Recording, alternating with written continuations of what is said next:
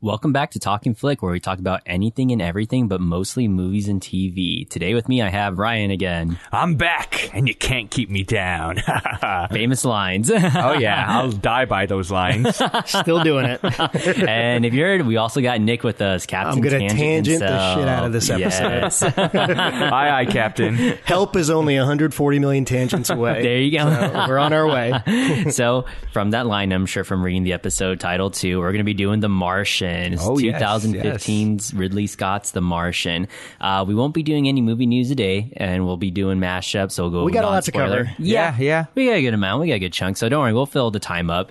So we'll have non-spoiler, then spoilers, but same thing as always, guys. If you haven't seen this movie, definitely go watch it. It's well Go worth it. watch it. Yeah, Oh, absolutely. Yeah, no, definitely. It took me this long. What is that? Same as here, yeah. 4 years to watch this Yeah. movie? I forced this one upon you guys, and I feel good about it. I'm glad you did, yeah. But same as always, even in non-spoilers, sometimes things slip out. So if you haven't seen it, trust me, just go watch it. But before we go all into that, let's go ahead and get Ryan's reaction. How'd you like this movie? Come on, Ryan. Come on, producer Ryan. Houston, we are a go. It's a winner. Yeah, no, I'm excited. it was great. I really enjoyed it. I'm glad. Yeah. I'm glad. Yeah, I mean, I had a fun time with it. I mean, I had a... It's I guess, 224, but did it feel like it? You know, not really. yeah, I was about to say time commitment is one of the major things that prevents me from watching movies. As once I sat down, I was pretty much glued to my seat. Mm-hmm.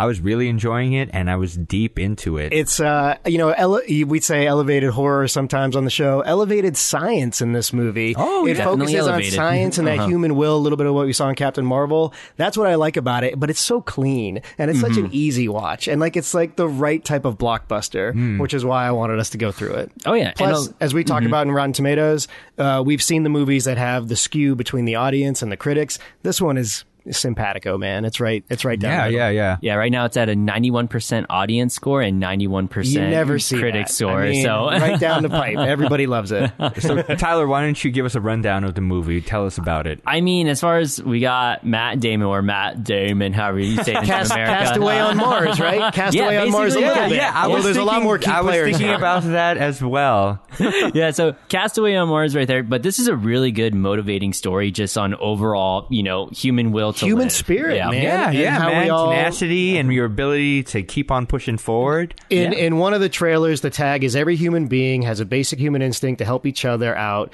If a hiker gets lost in the mountains, people coordinate a search party. If an earthquake levels a city, the world sends up emergency supplies. The instinct is found in every culture without exception.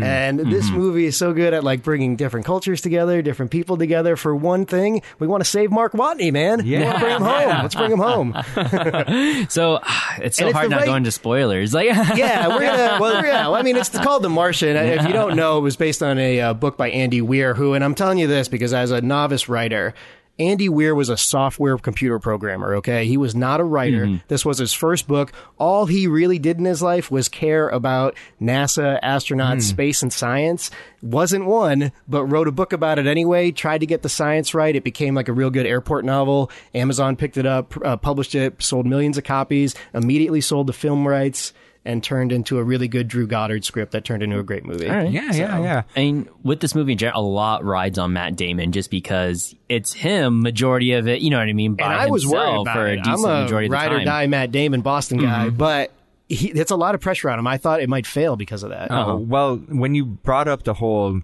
Castaway in Mars, I was thinking that same thing, especially for the first 20 minutes or so.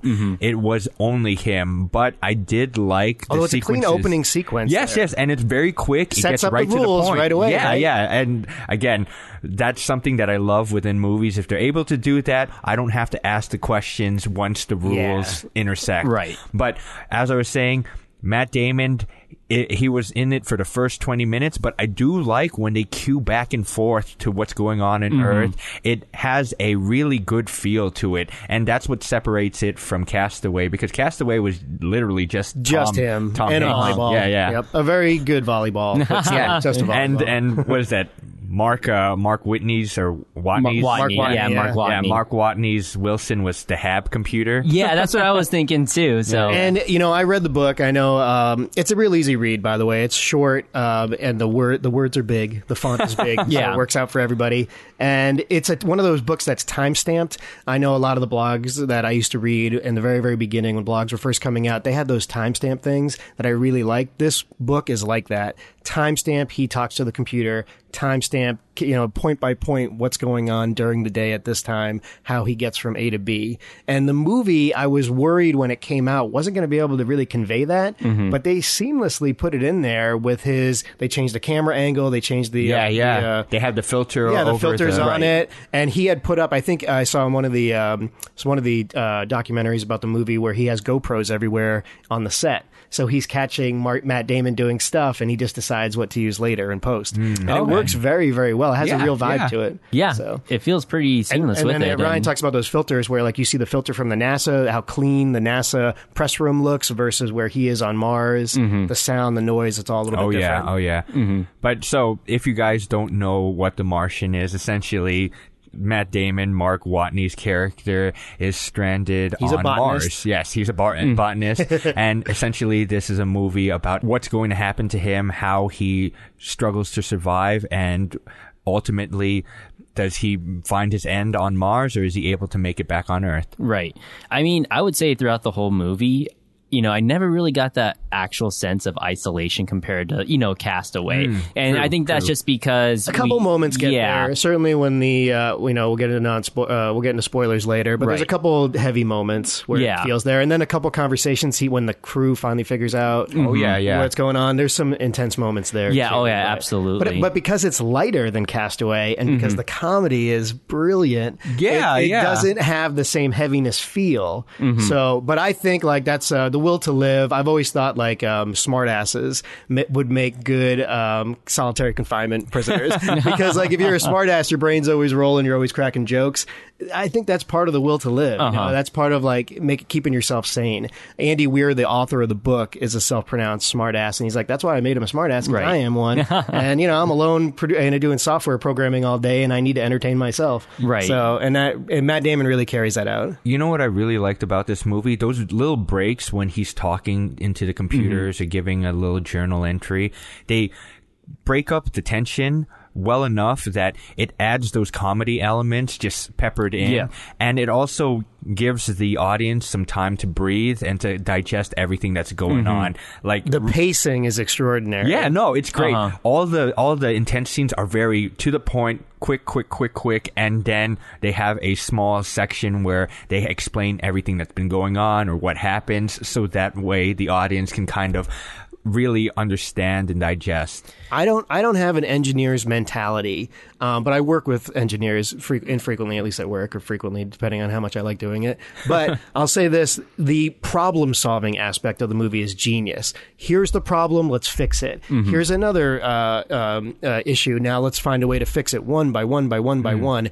And I've never seen a movie lay it out so cleanly like this does. And that's what makes you root for not just Watney, but everybody around him, too. The closest thing I saw, Apollo 13, the Ron Howard one. I think it's my favorite Ron Howard movie, actually, with Tom Hanks, Kevin Bacon, Bill Paxton, when they have to figure out the air filter thing and a bunch of NASA scientists throw a bunch of crap on the table. This is what they got, and now we got to figure this out. Right. There's some moments like that in this multiplied by like 10, because we know the people who are working on it. We meet Donald Glover. We meet Benedict Wong. We meet some of these other folks that are all involved in that process, and I really enjoyed it. It's so much fun to see a movie celebrate engineering, science, things like that. Things that we should be celebrating. And if all else fails, use duct tape. So, which he does. He's got it on the side. I love that. Such a good tool. I think they did that in Apollo 13 as well. They do, absolutely. Exactly. Yeah. But he does it with gloves on. I have to give it to the man. I don't know if you've messed with tape with gloves. It does that nightmare. thing that happens when it gets stuck on itself too. And it's just like, I hate that. Like, I've seen it 5 times now. So full disclosure. And one of my favorite parts of the movie, each time I see it more and more and more, and it's a very soft spoiler, so I'll let it out to the crowd.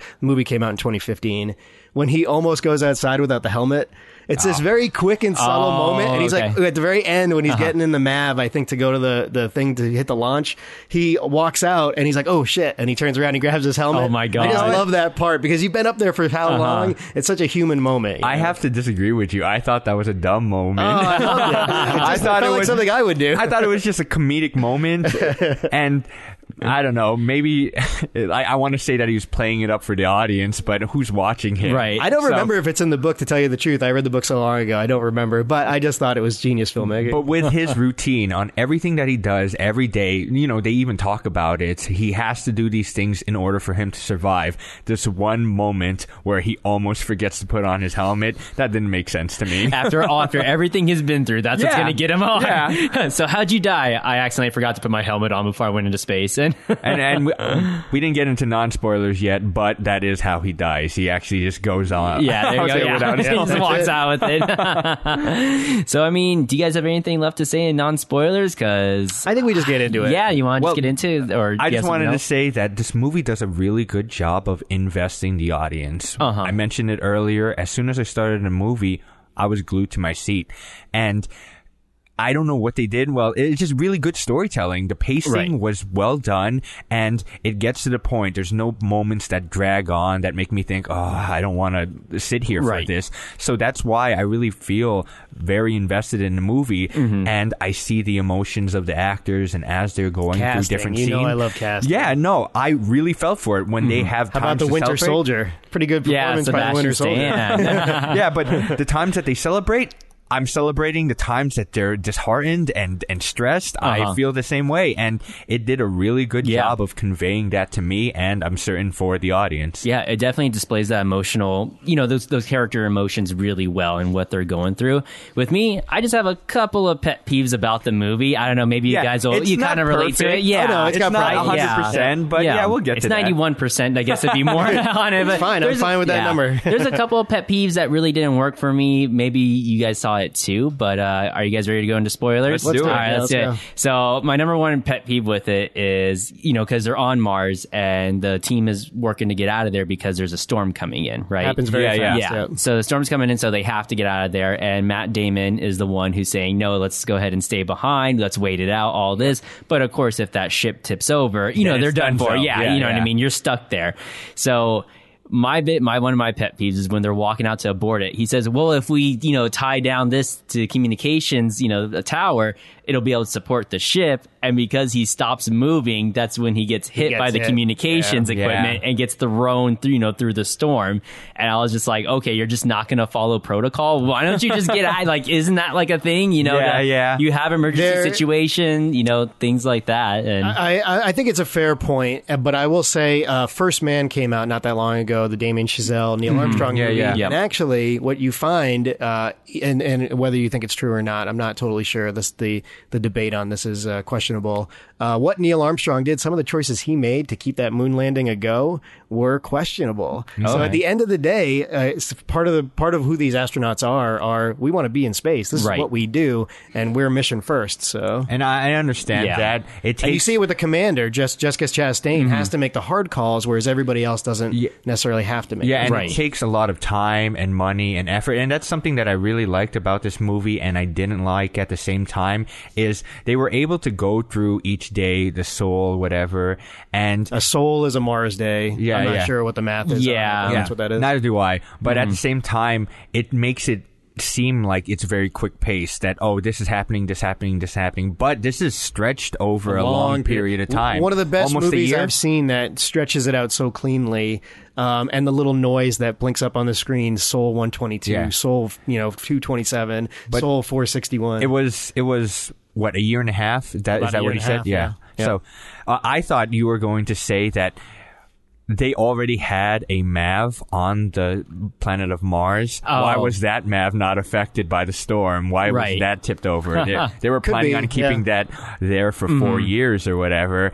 At any point, there could have been a major storm that would have tipped it over. The storm was just it was a plot device. You know what I mean? Yeah. You know, I mean, Yeah. that's what it was. And actually, the science on that is one of the few things that doesn't check out. Mars does not have winds that high because of the Mars does not atmosphere have- in it. exactly, Yeah. So, Yeah. So, you know, even though we gush about these movies, audience, we're still going to nitpick. Yeah, we're still gonna find and stuff. We're going to find something that we don't like. And there were some things Well, that I'll tell you what I do like. I remember Total Recall, the Schwarzenegger movie. Anybody see that movie? Where like when he's on Mars and the mask cracks and his eyeballs get super big. Oh, with yeah, really yeah, bad, really bad special effects. That does not happen. As you see in the movie, when you lose pressure in your suit, you get about a minute or so to stabilize pressure, and your face doesn't like immediately explode Yeah, or anything. yeah. I always sort of thought that was true. You lied to Typical me, Total Hollywood, Recall. yeah, they screwed yeah, me up. So at least the science, they made an effort to make it clean. right. In the very beginning, can we talk about that surgery scene, though? I love it. Oh, yeah. I love It it. was really good. And Yeah. you were talking about The that. staples. There's moments where you could really feel the isolation, Yeah. and when it starts to sit in on him,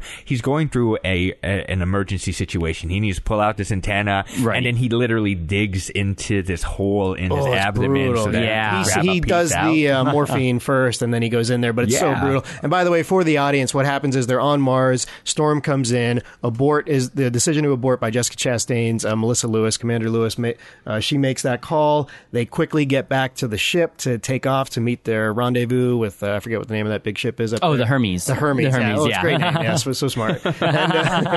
And what he does is he gets knocked off course by like a satellite that digs into his body, turns off his comm, and it seals. The reason he stays alive is because the blood and the Yeah, scarring it just seal the- congeals in. But Yeah. with that scene, it was just really good of setting that tone of it's an emergency and he's just trying to survive, and then all of a sudden it just sets in that Right. he is alone, and you have that sense of isolation. And all throughout that, there's no dialogue. It's just screaming and heavy breathing. And Matt Damon, he does a really It's so good good. job in acting that all out. It's Yeah. one of those things I'm going to spoil that a little later on. I'm not the biggest Ridley Scott guy, Yeah. actually. And I never have been, and I've made arguments before. He does such a good job in this movie. And again, like you said, producer Ryan, that quietness in those first few moments when he's isolated is super genius Yeah. and super Now, well played. What made me cringe a little bit is when he wakes up and I'm just like, oh man, get inside there. Get inside. I agree. you know, home Get in base, the whatever mouse. it's Oh, yeah, called. Don't look yeah. at anything. Keep moving. Keep moving. When he walks up and he moves and he's still Yeah. connected to the Oh, dish, it's I was like, brutal. oh, Yeah, that twitch a got me. little I was bit. like, I was like, come on now. Like, And that's why you need to be prepared. You have Yeah. pliers with you. You have tape Exactly. with you. It's funny. Ridley Scott did Black Hawk Down. He did White Squall. Those are the ones that I like. You know, he obviously did Gladiator and Alien. Some of the when he focuses more on reality, I like him a lot more. Right. He's very good at it. yeah, I mean, this is overall, I would say, a grounded film. I mean, some of the things are, I get, you know, obviously a little more far fetched. But it's not based on nobody's on Mars, guys. So Let's hope. Let's hope. let's hope that we know of. So, Did they but see the crappy Val Kilmer? What's that movie about Mars? There's a Planet Mars or something Planet like Mars? that. I don't It's know. really bad. I really whatever don't. it I'll is. look it up here in But a yeah, bit, yeah. look it up. Yeah, that's a terrible. A lot of bad Mars movies out there. Actually, this is a good one. This So- is yeah. a good one. Yeah, I mean, there's certain point back to the isolation. There's certain points where it does feel isolated, but I feel whenever he speaks into the camera and he does his daily journals recording, that's what makes it feel less isolated. But I think that's what keeps him sane too. Yes, is being able yes, to talk of to course. something. You know would what do I the mean? same thing, yeah. Yeah. And I like in the beginning how he says nobody may ever hear this, nobody may ever see this, and it evolves into now we have to establish communication, now we have to solve problems, et cetera, et cetera. I like that where he's pacing around in there. You know, he just patched himself up. He's moving around, and then he just stops and he's just, I'm not going to die here. Yeah. And, you know, Yeah. just from that point on, whenever problems happen, it's to solve them. So, out of you guys, would you have given up? I mean, what can you do? You can't give up. I mean, you have food, you have water, well, you might as well not give up. Yeah, but- that's true. But then he had the tenacity to set up and build the. Yeah. He made efforts to Yeah. survive. He even took rations and all that. Right. He cut his food where he needed it to be. I mean, the Would beginning is you- just him, then he's managed by what NASA's Oh yeah, telling yeah, him to do. true, true. But okay, before communication with NASA, if you were in that situation, would you say, "Oh, this is it"? I'd like to think I would absolutely Yeah. keep fighting because the will to live is strongest when it's actually real. It's there. Right. Yeah. So, Yeah. but I will also say, and it talks about it in the movie toward the end when he's like, did I think I was going to die? That's the question I get that's most common. Of course I did. But you can either linger on that or you can get to work. Right. And I think that that's the human spirit. Again, they tried to make that point in Captain Marvel. It's not as profound as this. this really nails that, and it's that's what's motivating about the story. See, with that last speech, it was a good message. It was a terrible speech. Now, with back what you're saying, the tenacity to live through it, I would try to live through it. Would I have the skills to do it? Absolutely not. No. I would probably be dead by soul, But whatever. that's, but that's the funny part about it when he's like, luckily, I'm a botanist. Yeah. You know, when Michael Pena is making fun of him early on, what's his name? Rick Martinez. Yes. I love that banter in the very beginning. Sets up the rules, right? This is a family. They like each other. Make fun of each other. And then later on, his botany comes into play. He's first made fun of for being the only astronaut that's a botanist. Then obviously it's part of what keeps him alive. So Yeah. I mean, growing those potatoes. So you get into it. Yeah, he grows the potatoes. You get the jokes about colonizing Mars and the space pirate and all this stuff. All that stuff is so clever. Those are great. And again, it's those nice little breaks that kind of pull the audience a little back so that they can think about what's really going on. And they add the little bits of comedy. And that's something that I was thinking about when we did the Star Trek episode, or we did the Us episode, where there's needs to be a balance between the comedy and the tension. Right. And I think it does it well because they have these little segment breaks. It doesn't seem forced. It doesn't seem that they have to put it in immediately inside of a scene with all this tension. It lets the tension linger and lets the audience kind of process it all, and then it softens the mood, which why I think it works so well. And I think because they juxtaposition the Mars versus what's going on with NASA, and great performance by Jeff Daniels, Teddy Sanders, the director of NASA. Yeah. Chewie Ejiofor from Doctor Strange fame. We mention that in every podcast. He's got a great role. So I think when they go back and forth, it keeps it moving so well. And it's weird because, again, Ridley Scott, I'm not the biggest fan, although he's made a lot of really good movies. Drew Goddard wrote it. Drew Goddard was connected multiple times to Spider-Man.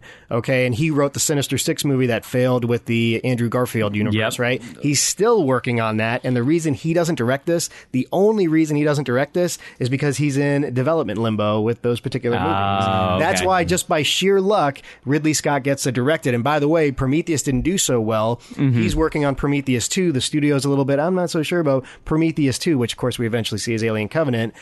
That's the only reason his schedule opens up, and he's like, yeah, I guess I'll do it. I like the story. It's good. Yeah. And they put it all together right away. So it's a weird, Hollywood has a weird way of developing these things and getting them out there, but sometimes it all works out in the end. And I think this is his perfect match. This Goddard script with a Ridley Scott direction with a nice lead by Matt Damon makes, what I think is lightning in a bottle. Yeah, So, lightning in a bottle. When I saw Jeff Daniels on the screen, I thought, oh, it's Dumb and Dumber. Yeah. And if anybody's got the Blu-ray, the gag reel has Jeff Daniels doing some funny jokes. On it. Okay, all right. check that out. That's dope. He's kind of a dick in this one. Like, He's so good at right? being a Is dick, it just me, or he's Actually, he's Vincent up there. Kapoor, which is the Chiwetel Ejiofor character, also a little bit of a dick. Sean Bean from Game of Thrones, he's the only one that I relate to that guy. Yeah. I'm like, Yeah. It's where they say it's not bigger than one person, and he's like, yeah, actually, it's about one person, and of course that's what we would do. You leave it up to the crew to go and save them if they want to. Did you like that Lord of the Rings reference they threw in there? Project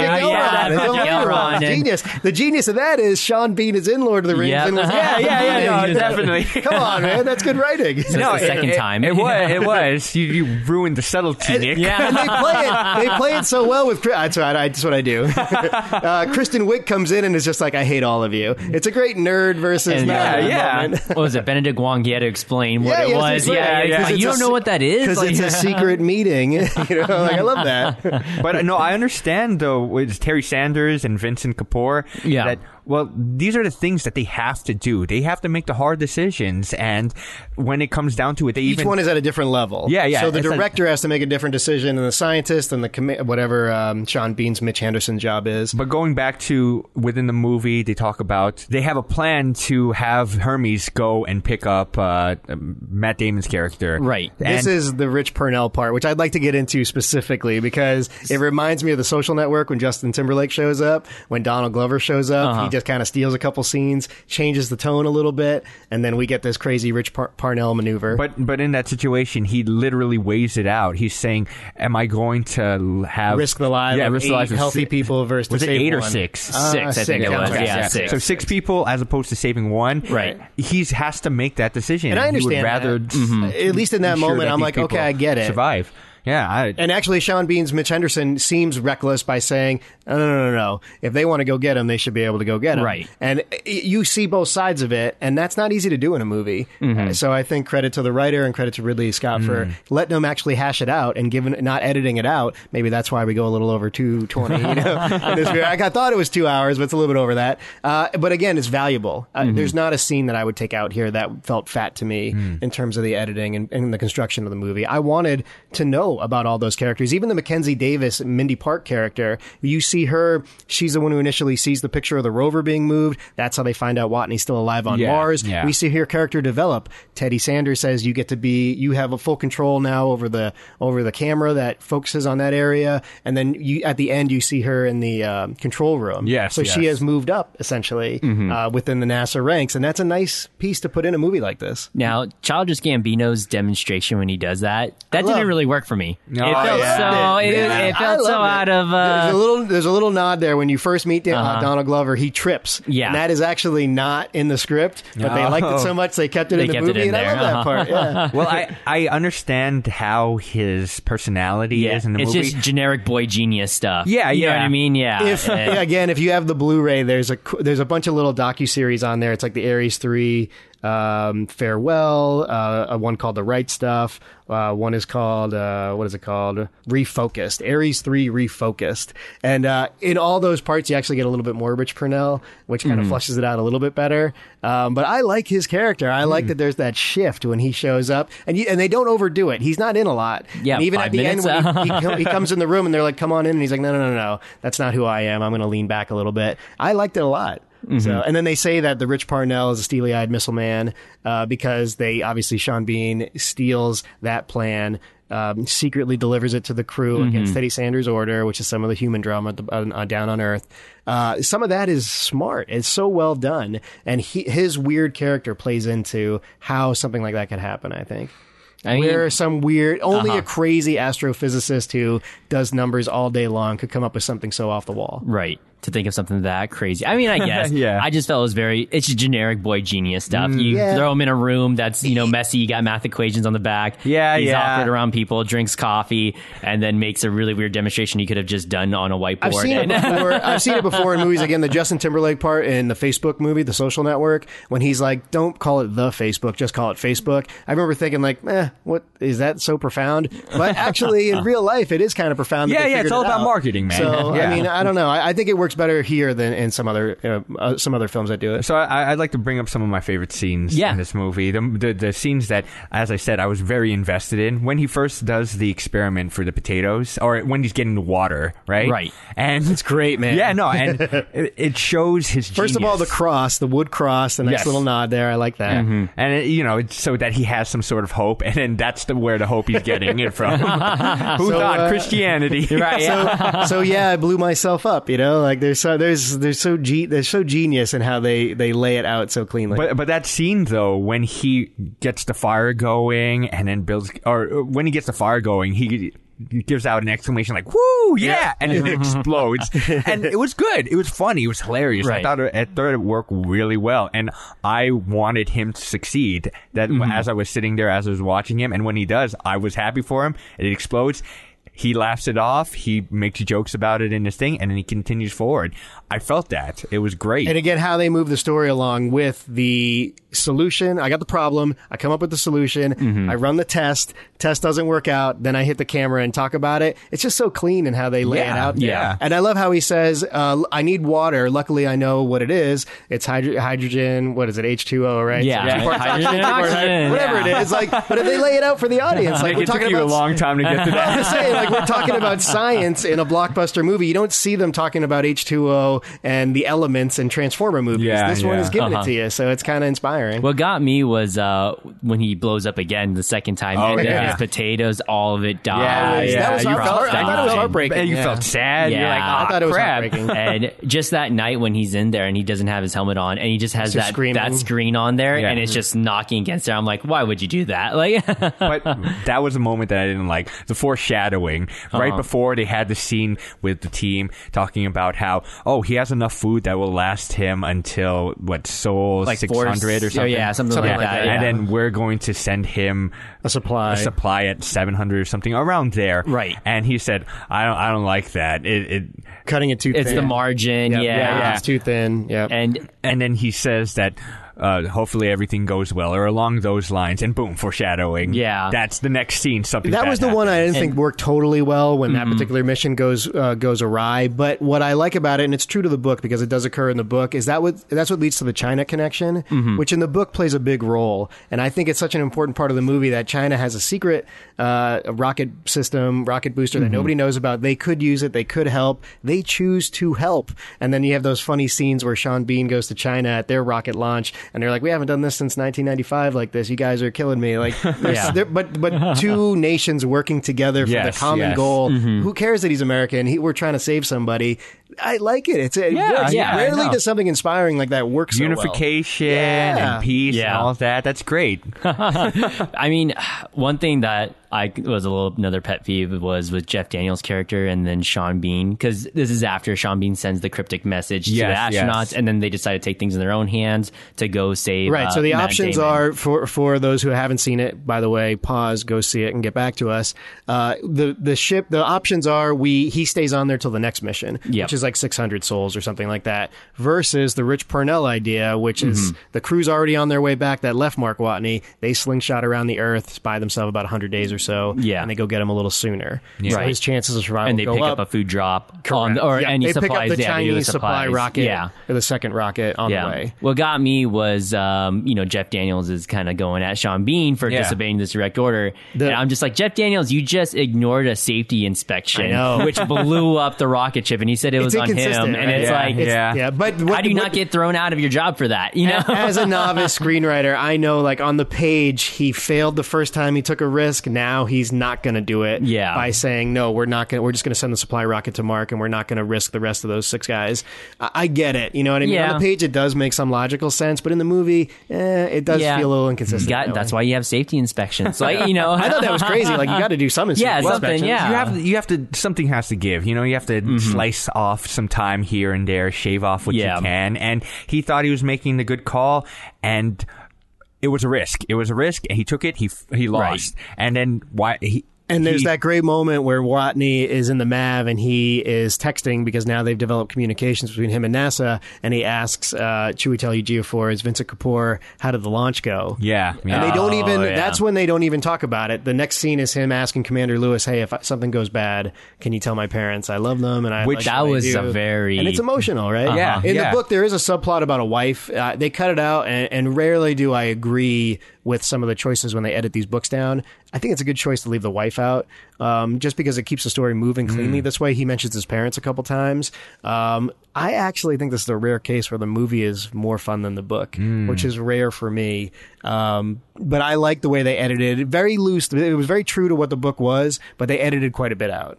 We're talking about good scenes. What about the scene when they're trying to figure out what is he doing, where is he going, and he wants to establish communication back on Earth, so he goes and finds Nissan Pathfinder. Yeah, that's right. and looks pretty good. that realization, though, it was great. Where he's like, "Where's he going?" Hexadecimals, another scientific. Only nerds would know that, right? I got super excited. Oh, where is he going? Go find a map, and then he. I love how when he goes to the cafeteria and he pulls it off the wall. Right. And he's like, what are you doing? And he takes the permanent marker on it. Like, that's genius. Yeah, no, and it again, was a Mackenzie great Pierce scene. on the side there, Mackenzie Davis, she has a great little side character role there. They took the time to develop those side characters enough. Maybe we have some quibble with the Donald Glover one, but everybody else is fantastic. The Kate Mara, Sebastian Stan little romance, the Russian guy, Axel Henny, who plays Alex Vogelin, he's got a great one where he has the stuff with his kids. Obviously, Michael Pena's great in it. Jessica Chastain's great. Everybody gets a little, just enough, even though it's centered around Matt Damon. Everybody gets their little time to shine. So. But what I was getting at is that these moments of success and these breakthroughs, it makes the audience feel good, and they do it really well. It's a regular blockbuster, right? So the weird thing about this movie is I like a certain type of movie, and I'm sure the more appearances Tyler lets me do on this podcast, the more you'll get to that. this is such a straightforward blockbuster. I was surprised how much I liked it. It feels so clean, and it's a basic script with a basic premise, with a basic protagonist and a basic outcome, but it's done so well that like it's one of those rare movies where everything came together the right way. I wish we could shoot for that more often with some of these other films that we make. I remember Pearl Harbor, some of these other movies I try the same functions to a certain extent, the same basic first, second, third act protagonist and a decent outcome. They don't work the same way. And again, you have to get the casting right. You have to get the chemistry right. You have to get the story right. I thought this one nails it. Yeah. Once again, lightning in a bottle. Lightning in a bottle. Also, right? too, you know, because it's such a nice ride and it's such a, you know, it's one of those stories where it's all about the journey. I think a lot of times, even me, I'm just willing to overlook the whole storm thing and just a couple of those other kind of pet peeve moments. There were the Donald Glover, supposedly you know, they workshopped demonstration. some other ideas onto the storm that was more scientifically logical on how Watney would get separated from the rest of the crew, but they were all nonsensical and they would have taken too long. So Yeah, Scott was yeah. like, I don't give a shit. This is the one thing we're going to take liberty on. Let's do it. And cinematically, it does work. Yeah, no, and it's all right because honestly, the audience, I don't think, because I didn't even think about that. Maybe when you look into it deeper and you do a little bit of research, then you'd see, oh yeah, that doesn't make sense. But for the audience, you just, they establish rules and then they just roll with it, and then you don't ask these questions only until it really like clicks. Now, apparently you can live on potatoes every single day. So that was another thing. And he was really going liberal with that ketchup. Yeah. I was like, we didn't save talk the about this. We ketchup, talked about dude. funny parts when he dips it in the Vicodin and he's like, "It's been 4 days since I ran out of ketchup." Yeah, that's yeah. a great moment. Man. I love that shit. Why wouldn't you spare your ketchup? That's like such an essential. Yeah, you got to ration the And- ketchup. yeah, You're right. exactly. Yeah. I'm Couple little surprised drops.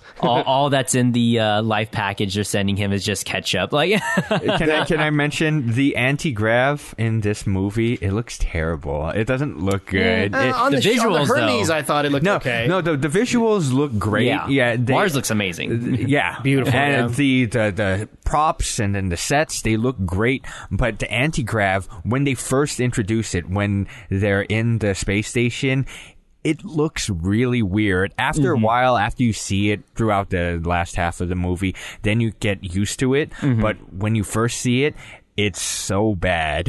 And that's the first thing that I thought when I saw it. Now, something with this movie, I guess you could say it's another pet peeve where, as the movie continues, when Matt Damon's doing all the science stuff, you know, it works out. I'm fine with it and everything. But as it continues towards the end, when the science or when the other astronauts are starting to science it up too, it starts feeling a little more far-fetched. I don't know if you guys got that impression too. Right, Right. right. Now, I do like the part where Benedict Wong's character, he gets a nice go in this, where they talk about, we're going to have to make the MAV, the second MAV. Yeah. Or not the MAV, whatever that thing is. that's gonna launch him up. The drop ship. Yeah, whatever that was, other yeah. rocket is, he's going to have to get out of Mars's orbit, right? And they're going to catch him in mid-space. So he has to make it lighter. And that scene where they're talking to Chewie Tell You Geoforce, Vincent Kapoor, that's so and they're good. like, we haven't even got to the best part. Like, we're going to take the consoles out. We're going to take the chairs out. Wait, you're going to take the front of the ship off? You're going to send me up in space in a convertible? Like, that shit's it's really well done. I don't know the science on that. Yeah. But at least it was fun. The only thing that was going through my head is that doesn't sound They're like it would winging work. it at this there's point. no way that would I don't know. work. You know what? A lot of the stuff on this movie says that's accurate. Well, that yeah. because of the thin atmosphere, that he would have been okay. Now maybe he passes out like he does in the movie, Right. But he theoretically would be okay. So when you boil it down to it, rockets are just a room that's on top of a bunch of jet propulsion, basically. Yeah, exactly right. You basically It works got on a this chair, planet. a chair on top of a missile, right? That's what it is. It's like Don't try Dr. it at Strangelove, right? Yeah, especially in that scene when, you know, he's all set up. You know, of course he does that long journey. What was it? He drives for 4 hours. He Takes out the recharges solar the panels cells. for like Yeah, 12 yeah. hours, I think Yeah. he recharges. It's a beautiful moment. By the way, drives. great use of David Bowie song Starman. Oh, yeah. yeah. Some of that's really good. The soundtrack in it, I actually it's really second to enjoyed none. it. Yeah, With I all never the have I disco liked music. ABBA as much as when I watched this movie. No. But yeah, when he's finally all set up, he takes everything off of it. He drops the weight on it, and he's just sitting in there, and he's waiting for them to come get him or to launch the spaceship. You know, you feel the intensity of, oh man, there's nothing, you know, around you. You're just going straight up in there, and Oh, yeah. if you get, you know, because of course you're stuck on this isolated planet. But what's worse is if you fall out of there, something goes wrong, now you're in deep space. Yeah, and yeah. when you had a chance to survive I on think the planet, you feel it. yeah, you feel it, absolutely. You know, we'll get to when they meet at the very end. We could talk about the funny parts that happen there. But when the risk is there, I thought even though the space shots aren't super, super good here, good enough where you feel like if they miss, he's gone. you yeah, know? it's So. And I mean, at that point, you just give up and you take off your helmet. And so, Yeah. Let me do a shout out for the guy who did the score of the movie too. So obviously there's a lot of disco music in it because Commander Lewis is Jessica Chastain loves disco and it's a big joke during the whole movie, which works. I think that joke Yeah, works. no, yeah. But the score was done by Harry Gregson Williams. He's very good. He's done Shrek. He actually did X-Men Wolverine Origins, Oh. which I remember way back in the day thinking that score's not bad for a mediocre movie like that. So he has done a lot of Ridley Scott movies. Well, one thing I wanted to say is I do like what they did in terms of, because he's isolated, it still feels like he's part of the team. He's making all these jokes, these jabs at the people that left him and all that. Michael Pena. Yeah. and like- This is one of those things that they talk about just real briefly, how you would feel if your crew left you behind. Right? Yeah, yeah. And he so immediately says, "Not your fault. I forgive you. It's not about that. Maybe I would have done the same thing." You never have that tension there. But what I really like about the movie is that without even having them all together in one room, you get a sense of their dynamic immediately. it's so quick. Yeah, It no, happens because of yeah. Michael Pena, who great casting there by putting him in there and having him crack the jokes. Yeah. They're like, turn the radios off. I can't take their stupid banter anymore. That stuff is really, really good. Yeah, and then when they're separated and when they're gone, like you can tell that they have good chemistry with one another because he's making jokes about them even without them there, and the audience has a feel that, oh yes, he really cares about the people that he was working with. Let me ask you guys this, because I know it's the first time you guys watched it. How did you feel about the decision that NASA makes to not tell the Hermes crew for 3 months or something like Right. that? Pretty good amount of time. Now- 6 months. It was actually 6 months, I think, right? when I was watching it, I thought the Hermes crew was already back on Earth. Oh, really? Yeah, so I was thinking, like, okay. how could they not know? It's on worldwide news. Yeah, and I yeah. felt like such a dumbass when they're just like cue into them on the ship. I'm like, oh, that's why they don't know, because they're in space. Like, they're not on Earth. But I felt like it was a pretty, a messed up decision because they're flying back. We don't understand the logic of the other side on it. I'm just curious. I understand why they did it. I thought it was a good idea Vincent because Kapoor and Jeff Daniels, what's his name there? Terry Sanders both say don't tell them. Sean Bean's Mitch Henderson is like, you gotta tell them. well, Yeah. I agree with them because if they don't have a way of saving him, then what point is it going to do? It's just going to make them worry about him, and like establishing communication with him and then having a rescue mission would be paramount. If you tell them that, oh, he's still up there, then yes, they're going to feel the guilt. They're going to feel like, oh, They gotta focus. We left him. Yeah. We left him to die, but now he's going to suffer and die. And I understand why they made the decision that they did. Or maybe to prevent them from doing something crazy like turning the ship around or something like that too. Yeah, So. which they end up doing. Well, not turning around, but yeah. So then it was a valid I argument. guess it was valid. Now that you say something You about didn't like it. that so. part where Donald Glover's Rich Purnell is like, he's like, or Jeff Daniels says, "Hi, I'm Teddy Sanders. I'm the director of NASA." Oh, yeah. Hey, who are you? Someone- Like, yeah, what was your he's name? like, can you stand over there, please? Can you hold the stapler? I would think that he would know who that is. Yeah. No, actually, I kind of think that character would not. When Tyler brought it up, I thought, yeah, that's not really necessary for him to have I like these. It felt I like off. funny Donald Glover. I like my community Donald Glover more I agree. than I like funny Donald Glover. I used to listen. Lando Carlissian Donald Glover. I watched him. What was it? Derek Comedy when he was doing that stuff. It was hilarious. If you haven't checked that stuff His out, timing is impeccable. Obviously, it's he's a really musician, good. Even before he became a rapper and all Sure. of that, or he was a Childish famous, Gambino. Yeah.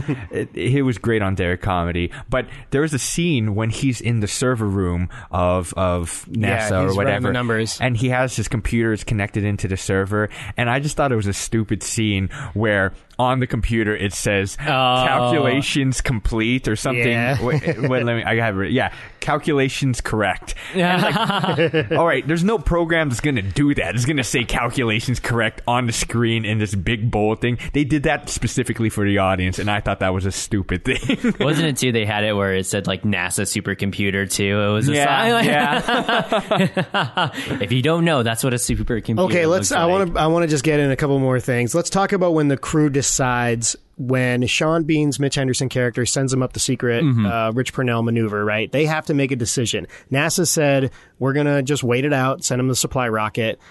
Sean Bean sends the information. Now they got to make a decision. Do we think that was an emotional moment when the crew decides, do we want to go save them? You know, like, these are the risks. This is if the thing's mission critical, we all die. If we miss the rendezvous with the supply rocket, we die, et cetera, et cetera.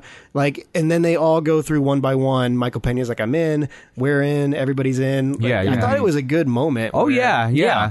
I agree with that. That didn't feel cheap at all. The moment that I didn't like, though, when they do tell the crew that Matt is still alive. Oh, it's Mark. Mark, Yeah, when Mark is still alive, the reactions were kind of weird. That's one scene that I didn't like, with all the emotion that was in all the other scenes and really feeling it from the actors. I like the message that Mitch Henderson, the Sean Bean character, gives, where he lets them process it. He's like, that's it. I'm going to tell it to you straight, and I'm going to let you guys process it. But I agree, like, some of the acting, some of the acting in there was really bad. It was a little bit, but I don't know how I would react, so I'm not sure how critical I could be of it. True, but there was very little reaction. And the things that were said were kind of strange and delivered really weirdly. What did they say again after they found out he was alive? There was like, oh crap, I don't know. Commander Lewis Lewis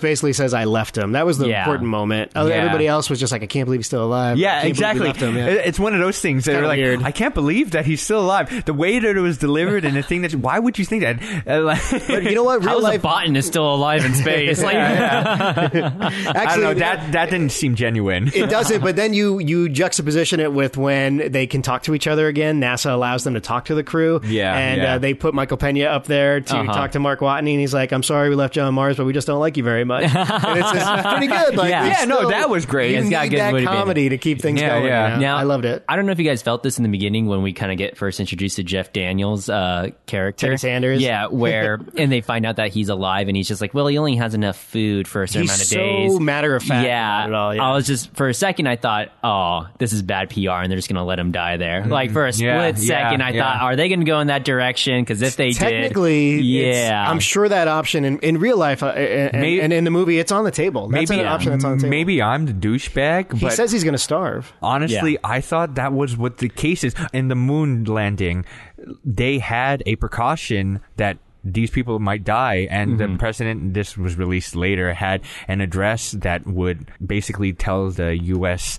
about what happened and all that. Yeah. So, and again, First Man, it's not a great movie, but that Damien Chazelle movie goes into a very just periphery, goes into that, and I think that's important. But there is risk here. These astronauts take exactly. A risk. Yeah, that's what I was going to say. There's risk, and they understand that. They wouldn't have done it if they didn't know that they could potentially die. And even in going up into the moon and stuff, they were told that. They know that. And themselves, I think that's an important point. The Matt Damon talks about, like, I love what I do. So tell my parents that I died doing something I love. Right. These are astronauts. Obviously, they know the risks. They clearly have waited out and said, I'm going to be, someone who's going to explore the universe. I felt like we glossed over that scene a little bit where he's sending the message out about talk to my parents. Oh, yeah. You know what I mean? Those, where it's such an emotional thing, where he's there and he's kind of slowly. It's a fair point, but I think the way the movie is structured, they don't ever let you linger too much on those moments. You're right. But they still worked for me, even though it could have been a little longer. What I want to say about those scenes, the scenes where he lets his emotion out, the time where he first feels isolation,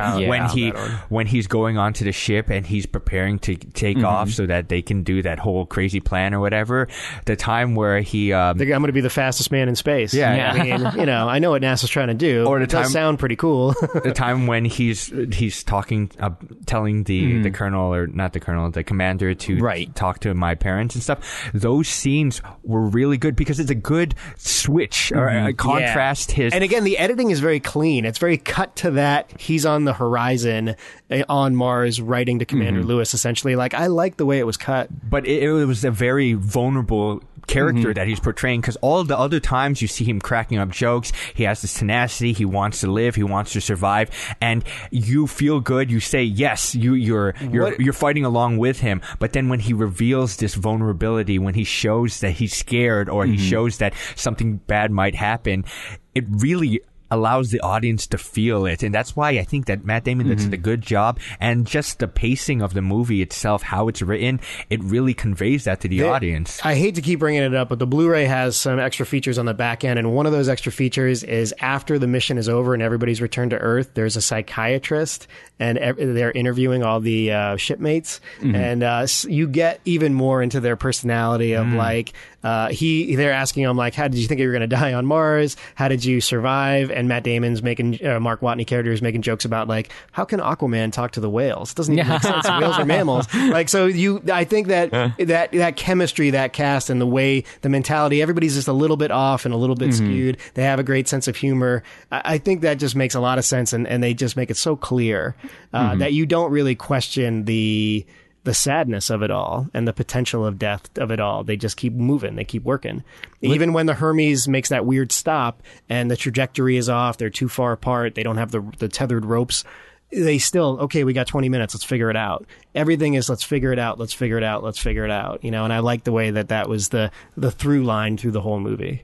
Now, I remember watching it, and at the end when the captain decides to go out there to, you know, go on the rope and to take it. I didn't love that part because the Winter Soldier, I thought like he would be the expert. Yeah, right? Why wouldn't you just let him do it? Exactly. That was my thinking too. I was like, well, isn't that his job to do that? And she's like, well, I'm not going to lose another crew member. And then it slips through her hands. I'm like, if Sebastian Stan was there, you know, he probably would have caught her. Like, just going to throw that out there. The thing is, like, if she has to disconnect the tethered ropes, she wants to be the one that gets lost out there, not anybody else. But again, she's supposed to be the commander. I don't know, as a military guy, seems like the person who does their job is supposed to do their job. Yeah. Well, I can see why she made that decision is because I still loved it. she feels guilty for leaving him the first time. And when they crash together, so he wants to resolve moment. That. Yeah. And then she's bleeding on her lip or whatever. Yeah.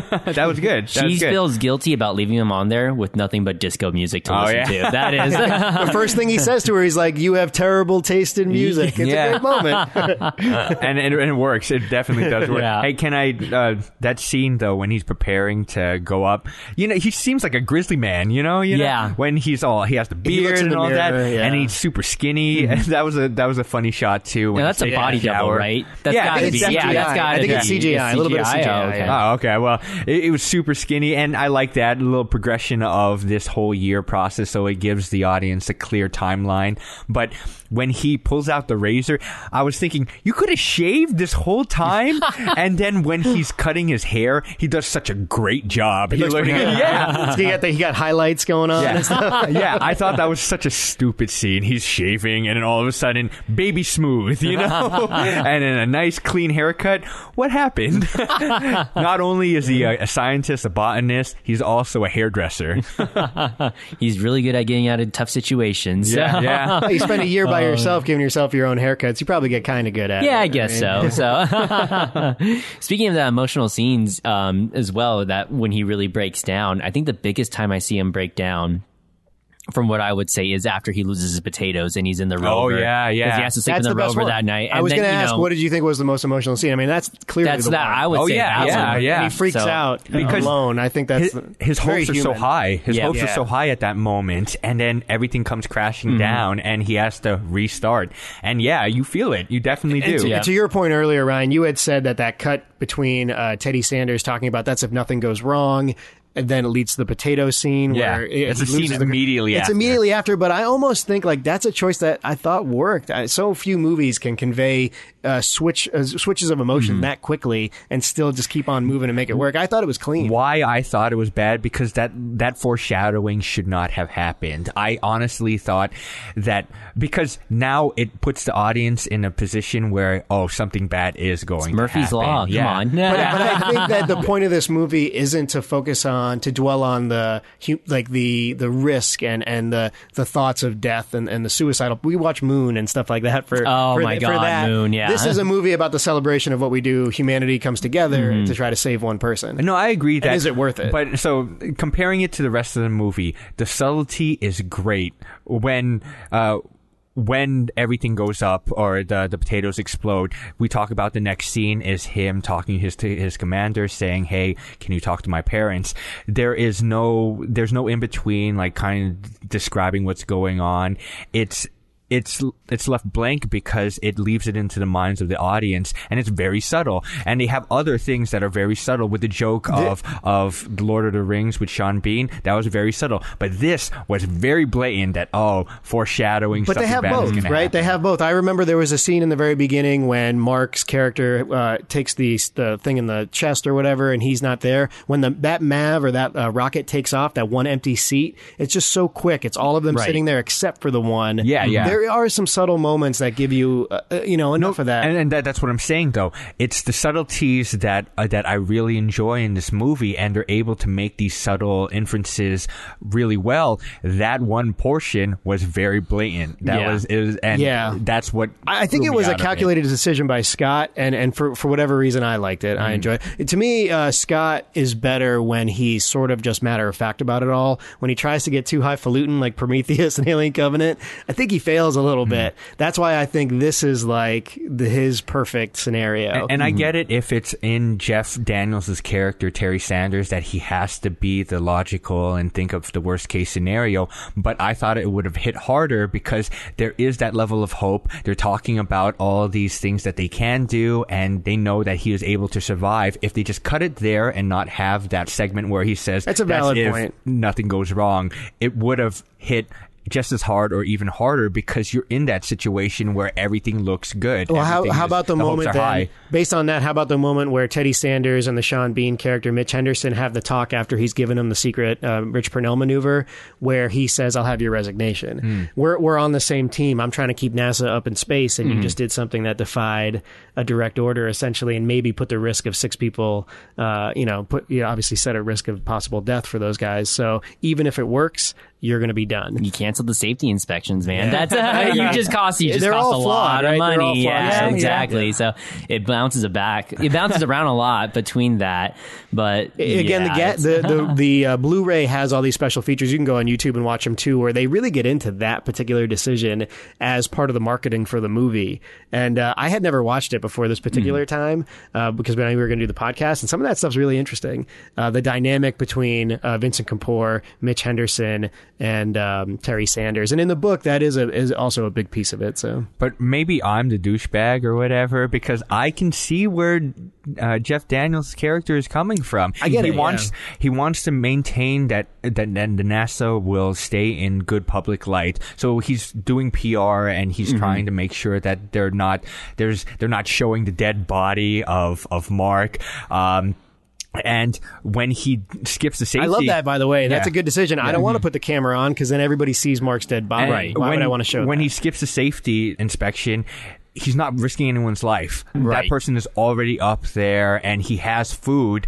If this rocket doesn't make it, then he'll have to figure something out and cut the rations even more or whatever. Even with those characters, and those are the 3 central ones when you're talking about on the ground, although I love Kristen Wiig and I still am a fan of the Donald Glover character, the Jeff Daniels, Sean Bean, and the Chiwetel part where they say the evolution of how they've changed on their opinion as this thing has gone on, that part where Chiwetel is talking to Mackenzie Davis and she's saying, do you think he means, are you effing kidding me? Oh, yeah, no. Are you effing kidding me? Like that was he wouldn't have done that in the beginning, but as the movie goes along, he evolves into like, oh, I sort of get it. Like, this is crazy. This whole thing is crazy. And they don't have emojis on that thing? Like, they might, I love that upside down frowny face. And it's a great Mackenzie Davis performance because she's so like matter of fact about everything. She's like, I think it's the first one. No, it's the second one. It's definitely the second one. Maybe it's the first one. Like, it's the second good writing one. too. I feel bad. Drew Goddard really hasn't done anything profound yet. I really like him. I hope he gets to make a movie someday. I wonder what his version of this looks like. By the way, he's doing X-Force. I just want to throw that out for Goddard. I don't know if he wrote it, but he's directing the X-Force Deadpool cable movie. Oh, okay. All right. And supposedly someday he'll do Sinister Six. I don't know if that's I don't think that's ever going to happen. We'll see. Technically, it's still in development. So can we talk about the arm thruster scene where he cuts I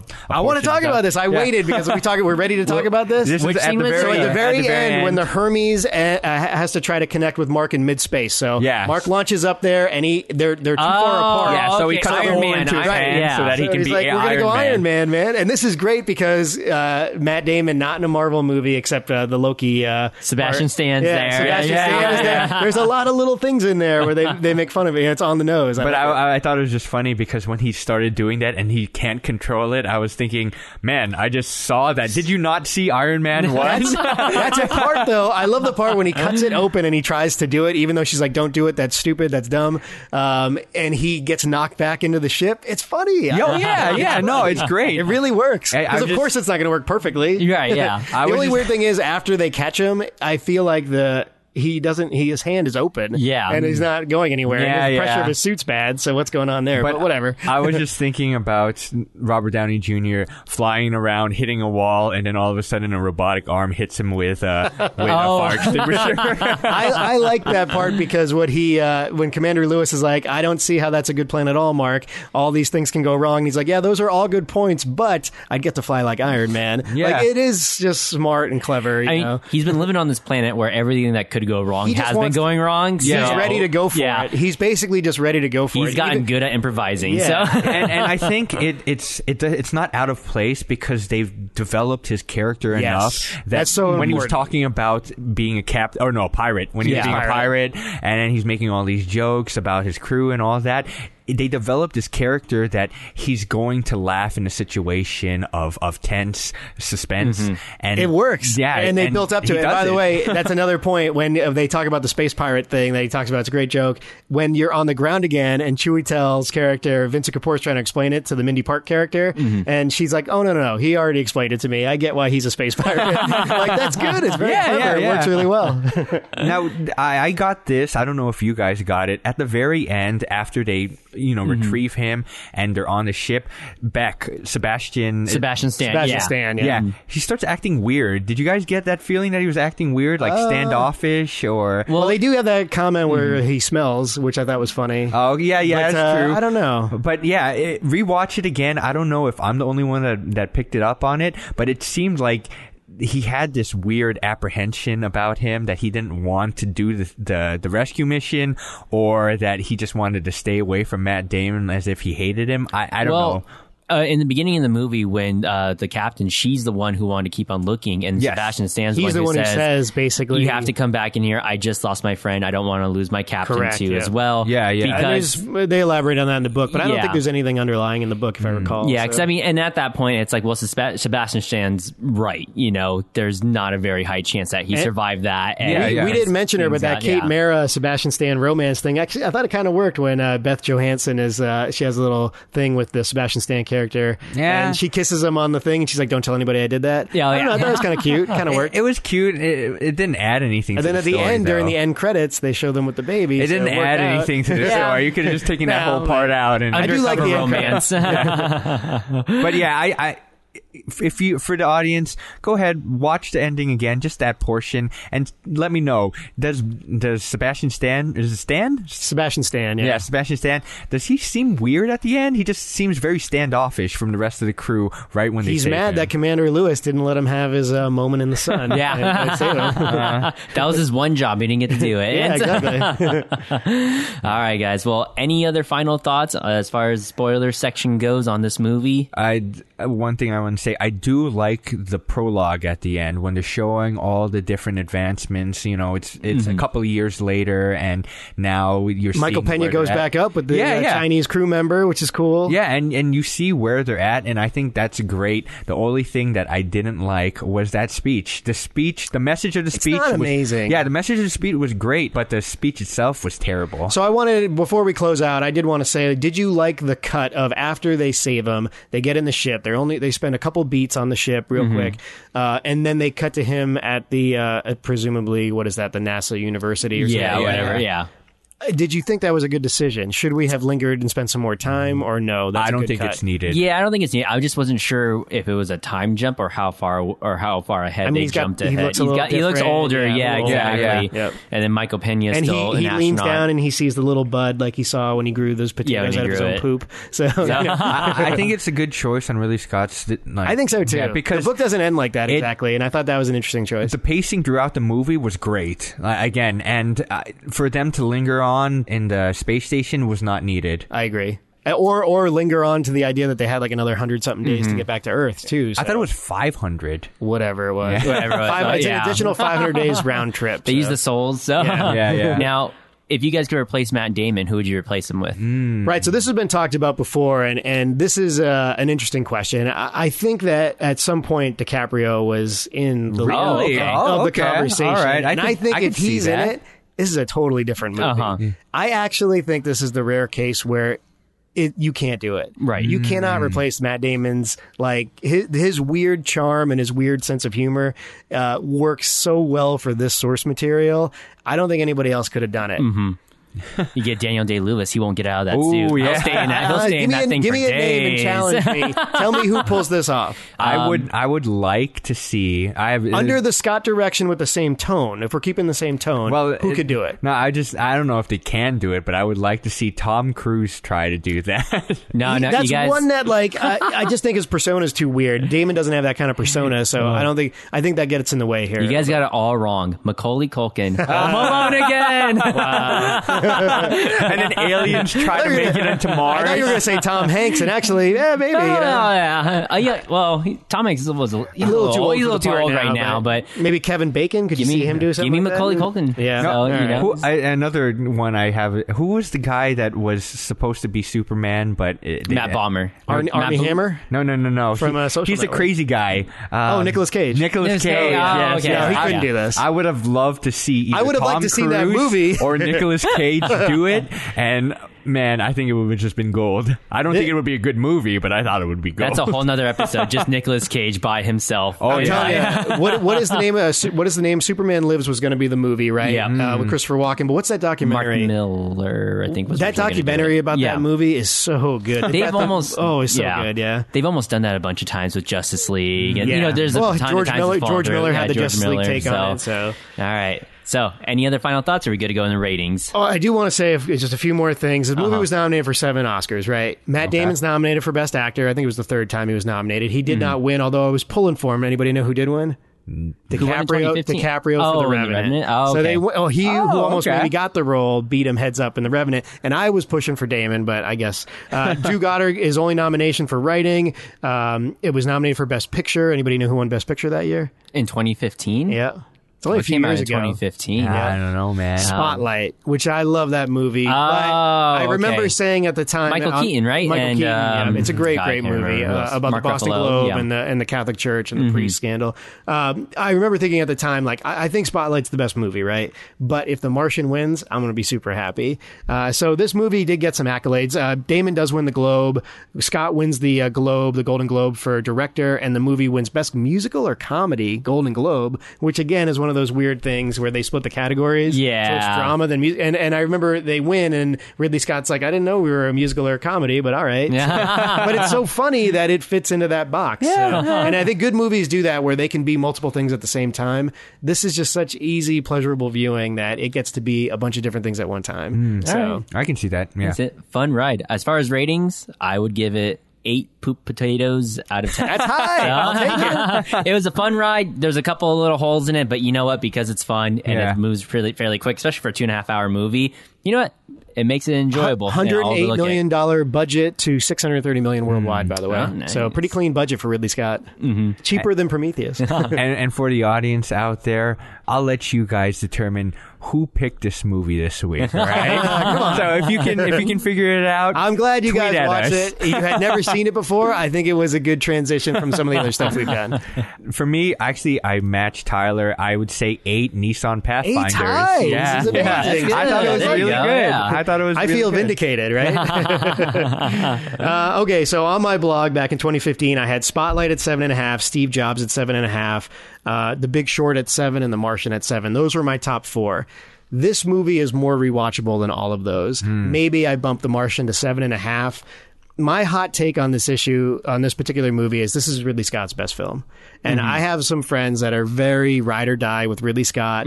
Alien, Gladiator, American Gangster, Prometheus, Legend, Blade Runner. That's a good list. Thelma and Louise, White Squall's a movie I like in 96. So he's got good movies, and I've always said he's a good director. Does he make my top 10?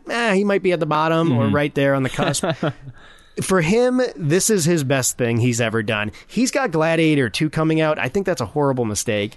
He's going to focus Why? on the son. I know. He's going to focus on the son of Connie Nielsen and show Russell Crowe in flashbacks or something. I think he has made some questionable decisions. Yeah. Even the Alien and Alien We'll save that Covenant- in a little bit. Well, we'll talk about it a little bit later. But my hot take on this is this is a movie that marries a great script, because I don't like it when he's too involved in the script, with his talents of making a blockbuster, sci-fi, smart sci-fi, and that basic like testament of we can do more together than we can do apart. We are not so divided. If we come together, we can achieve great things like bringing Mark Watney home. So that, coupled with the marketing campaign of this movie and stuff, just so rewatchable. Do yourself a favor, go see this movie. Do you think he half-assed the directing? He's just like, whatever, I'll just do this. And he's like, oh, okay, I won a Globe. All right. Save your Matt Damon. Do your acting, dude. All right, so we're going to move on to our next segment. We've got mail. So we actually asked some of our listeners to send some sort of Alien or some sort of Ridley Scott or outer space question. So I have a question here from Chase. So have any of you recently seen Alien Covenant, and what did you think? Also, do you think some directors should pass their significant properties on to other directors, like Ridley Scott, for example? And also, just kind of a subpart, which franchises do you think should die? Also, you should cast John Cena as the Invisible Man in the Dark Universe. Wow. From Chase. Really? Cena as the Invisible Man?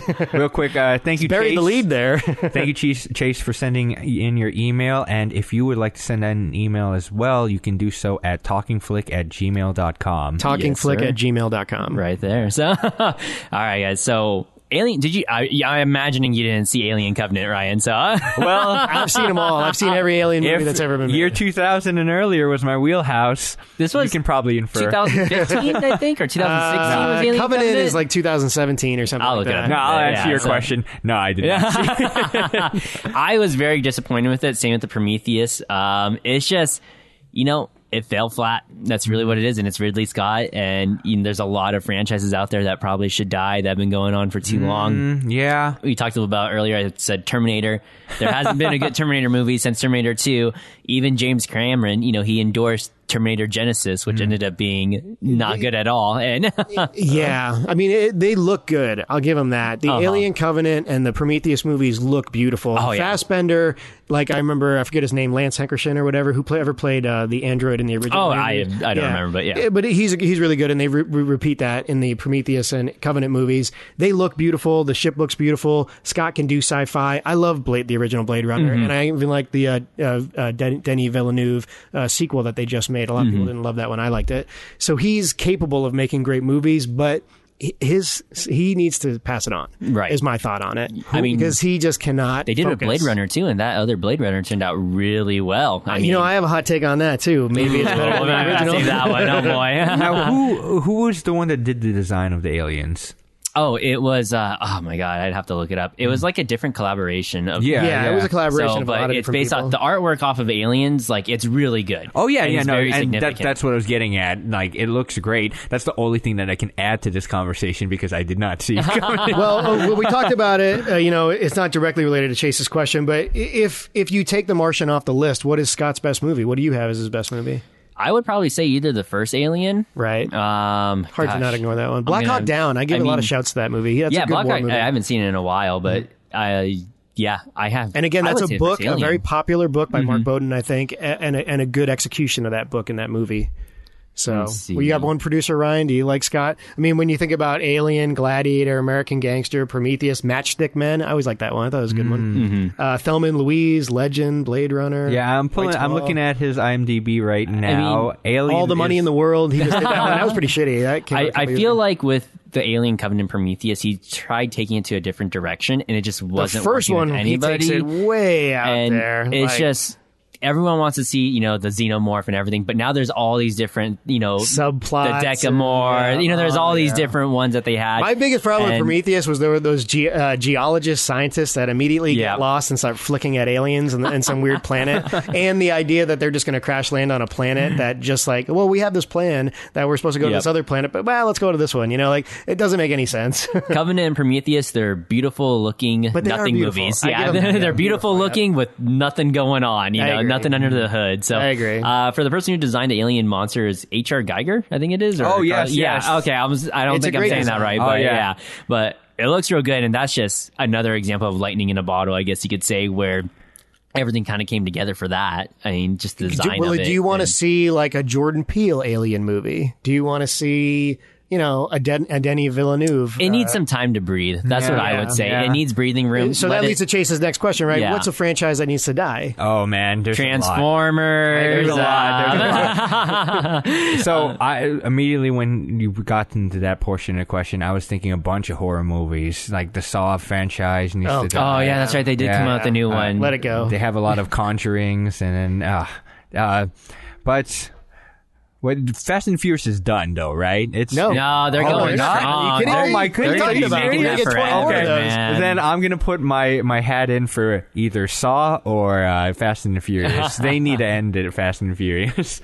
I'm going to go with a hot take again.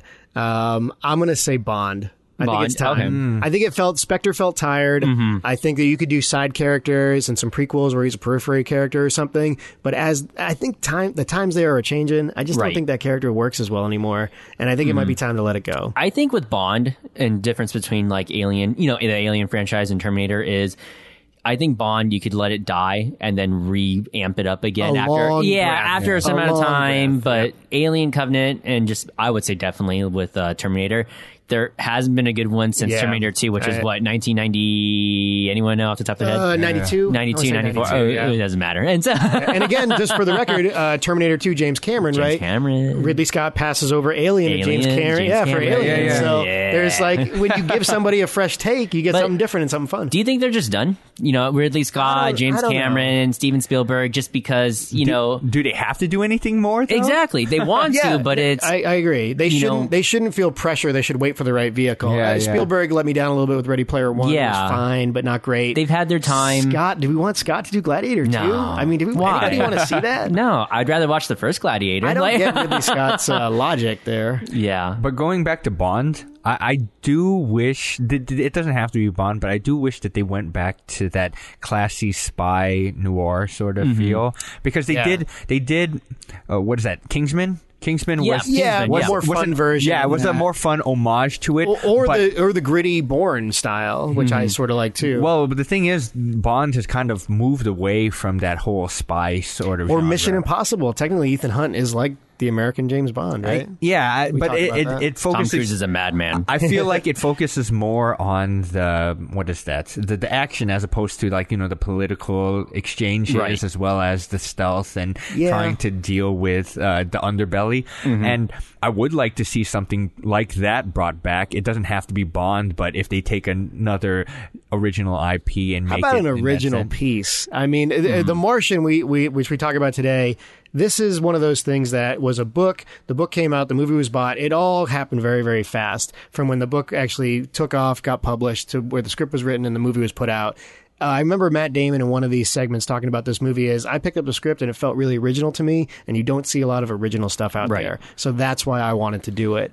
We need some more of that. Somebody come up with the new James Bond. It doesn't, something else. It was Give us Kingsman. something. No, but that's what I'm saying, though, that what Bond was kind of evolved into what it is now. And I would like to see that back to its roots of that original genre, because they don't do that anymore. That idea of this classy spy that has all these gadgets. Because it doesn't work, really. That's not what spying is today. So that's why I feel it's tired. Let me ask you this question. The Matrix, if it came back, would you be... Let it die. Let it Okay. stay dead. All right, I never let asked it, that before, Let it so I'm stay. curious. Let it stay Ryan, dead. what do you think? No, yeah, I think it doesn't need to. Yeah, add they were. to it. Let it They were talking lie. about that. Michael B. Jordan coming to do Yeah, a there's Morpheus conversations. like There's- prequel type yep, of thing. there's some in Interesting. development. Oh well, chatter. it's at least a prequel. I don't Yeah, know it's where a they're going to prequel. go from No, there. I think it's an extension of the It's an universe, is what extension. I thought, yeah. Let it die. That's what I would say. Just let it die. Don't come I'm back not so to sure it. on that one. I'm not so sure on that one. All right, so I think we're ready to wrap it up, guys. Any final thoughts as far as the movie goes in general? Ratings? I'm glad this was one I forced upon you Batman. guys. I'm glad you enjoyed it. Oh yeah, no, it was a good movie, and honestly, if you haven't watched it already and Go you see listen to us, yeah, go see it. Even if you know the spoilers, it's pretty A to B. it's a fun ride. And go download some David Bowie music. Come on. Absolutely. Maybe not disco, but all right. So we'll just move into plugs. Ryan, where can we find you at? If you like listening to my voice, I do another podcast called Dragon Questicles. It's a D&D real play roleplay podcast with the 5th edition system. Me and a couple of friends, we get together. It's a collaborative storytelling podcast. We play the game. We release it out onto the internet, and it's a lot of fun. So if you're into swords and sorcery and all that fantasy, come check us out. Again, it's Dragon Questicles. You can find us on iTunes or wherever you get podcasts. If you just want to follow me, you can find me at Ryan_.com. That's Ryan with an I _DOTCOM, and that's both on Twitter and Instagram. And we'll have a link in the description too. So, and Thank you for that. Yeah. So I write a blog. I've had it for quite some time now, since 2009, tsames.blogspot.com. There you can get the top 10 movies of the year, as well as a bunch of other stuff. A bunch of movie reviews are out right now. I may re-review The Martian after this podcast. I haven't decided yet. And you can find me on Twitter at RealWatch. I just kind of started on there, so go easy on me. Of course, Talking Flick on Anchor, on Stitcher, on iTunes. If you're going to rate us on iTunes. We appreciate that. And certainly leave comments and let us know what direction you want us to go. Yep, absolutely. So if you guys have any questions, recommendations, or you just want to chat with us in general, send a tweet out. It's flick_talking on Twitter, at talkingflick at Gmail, as well as Instagram. And like Nick said, if you want to support us, hey, we have a Patreon link too as well in the description if you want to help keep the lights on. And once again, leave a review, and Apple's the big one to go. Tweet us who could replace Matt Damon. There you go. All right, Ryan, can you finish it off with that thing I like that you say? All right. That was Talking Flick, and we will talk at you next week. Yeah. Take care, guys.